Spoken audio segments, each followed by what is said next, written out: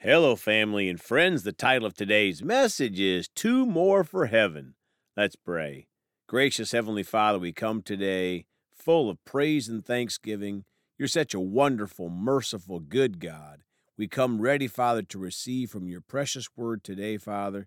We come with praise and thanksgiving, and we are ready, Father, and willing to apply this message to our lives. In Jesus' name, amen. Well, folks, are going to talk today about this topic, two more for heaven.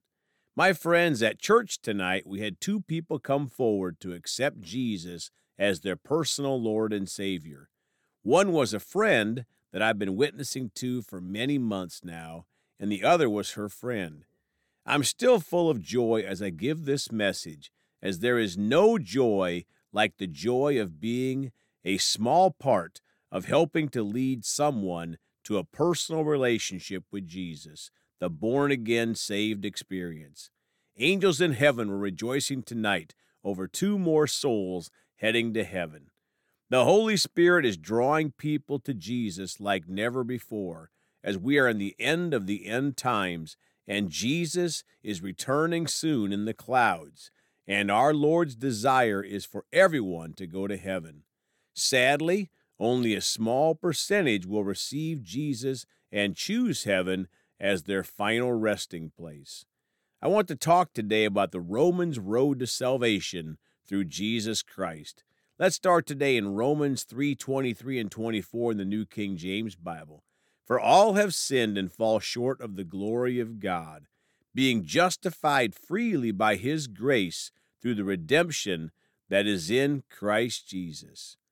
Let's go to verse 10. As it is written, there is none righteous, no, not one. 11, there is none who understands, there is none who seeks after God. 12, they have all turned aside, they have altogether become unprofitable. There is none who does good, no, not one. Folks, the first thing mankind needs to understand is that sin separates us from God. We are all born with sin because of the sins of Adam and Eve. If we don't understand that we are sinners, why would we need to repent and receive Jesus? Romans 5:6-8 in the Amplified Bible. While we were still helpless, powerless to provide for our salvation, at the right time Christ died as a substitute for the ungodly. 7, now it is an extraordinary thing for one to willingly give his life even for an upright man, though perhaps for a good man, one who is noble and selfless and worthy. Someone might even dare to die. 8, but God clearly shows and proves his own love for us by the fact that while we were still sinners, Christ died for us. Ephesians 2:1-4 in the Amplified.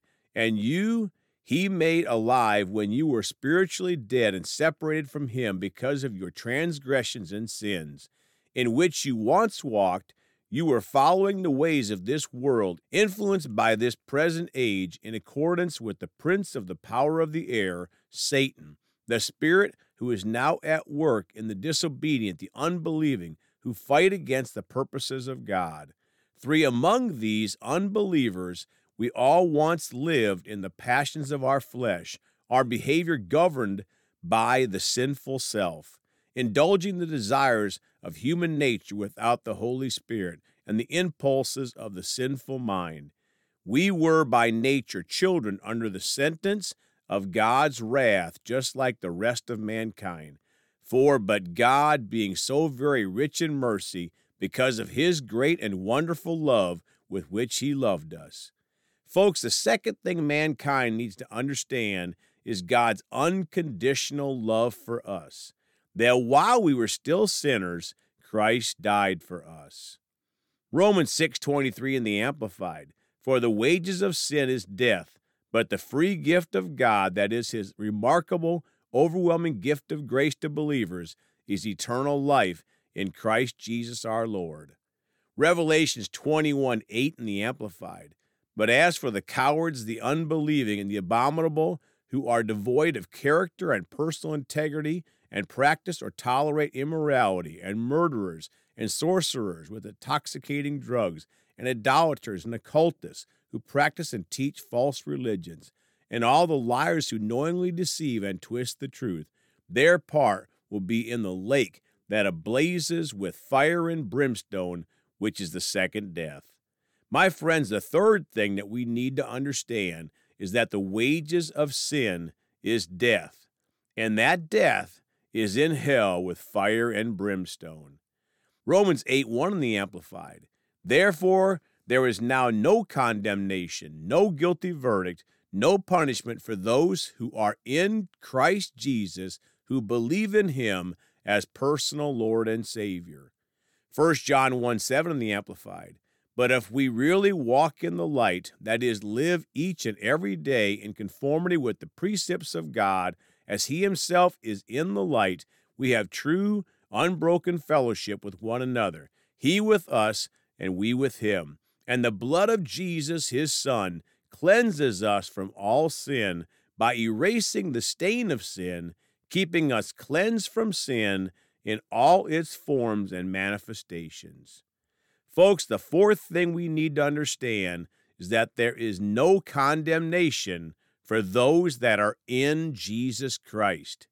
And Jesus cleanses us from all sin. He erases the stain of sin for those that accept him as their personal Lord and Savior. Now, Romans 10:9 and 10 in the Amplified. 9, because if you acknowledge and confess with your mouth that Jesus is Lord, recognizing his power, authority, and majesty as God, and believe in your heart that God raised him from the dead, you will be saved. My friends, that's the great news in point number 5. If we believe in our heart and confess him with our mouth. Verse 10, for with the heart a person believes in Christ as Savior, resulting in his justification, that is, being made righteous, being freed of the guilt of sin, and made acceptable to God.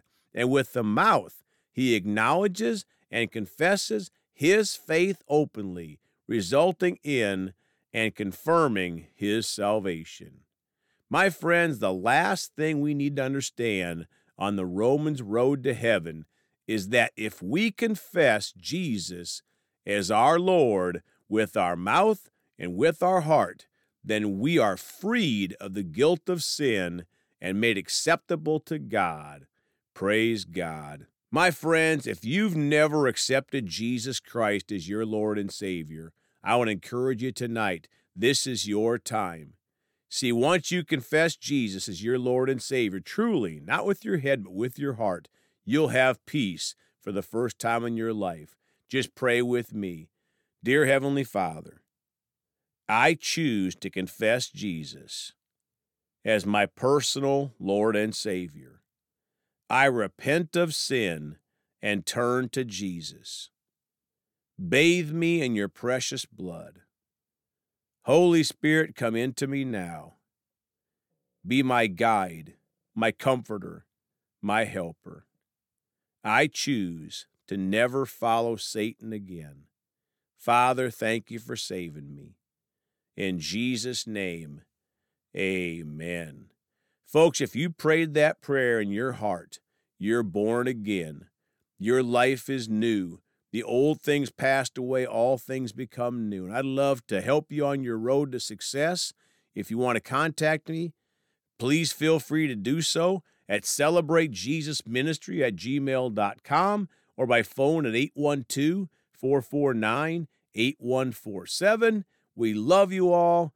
Please go talk to someone about Jesus today. And remember, Jesus thought about you on the cross at Calvary.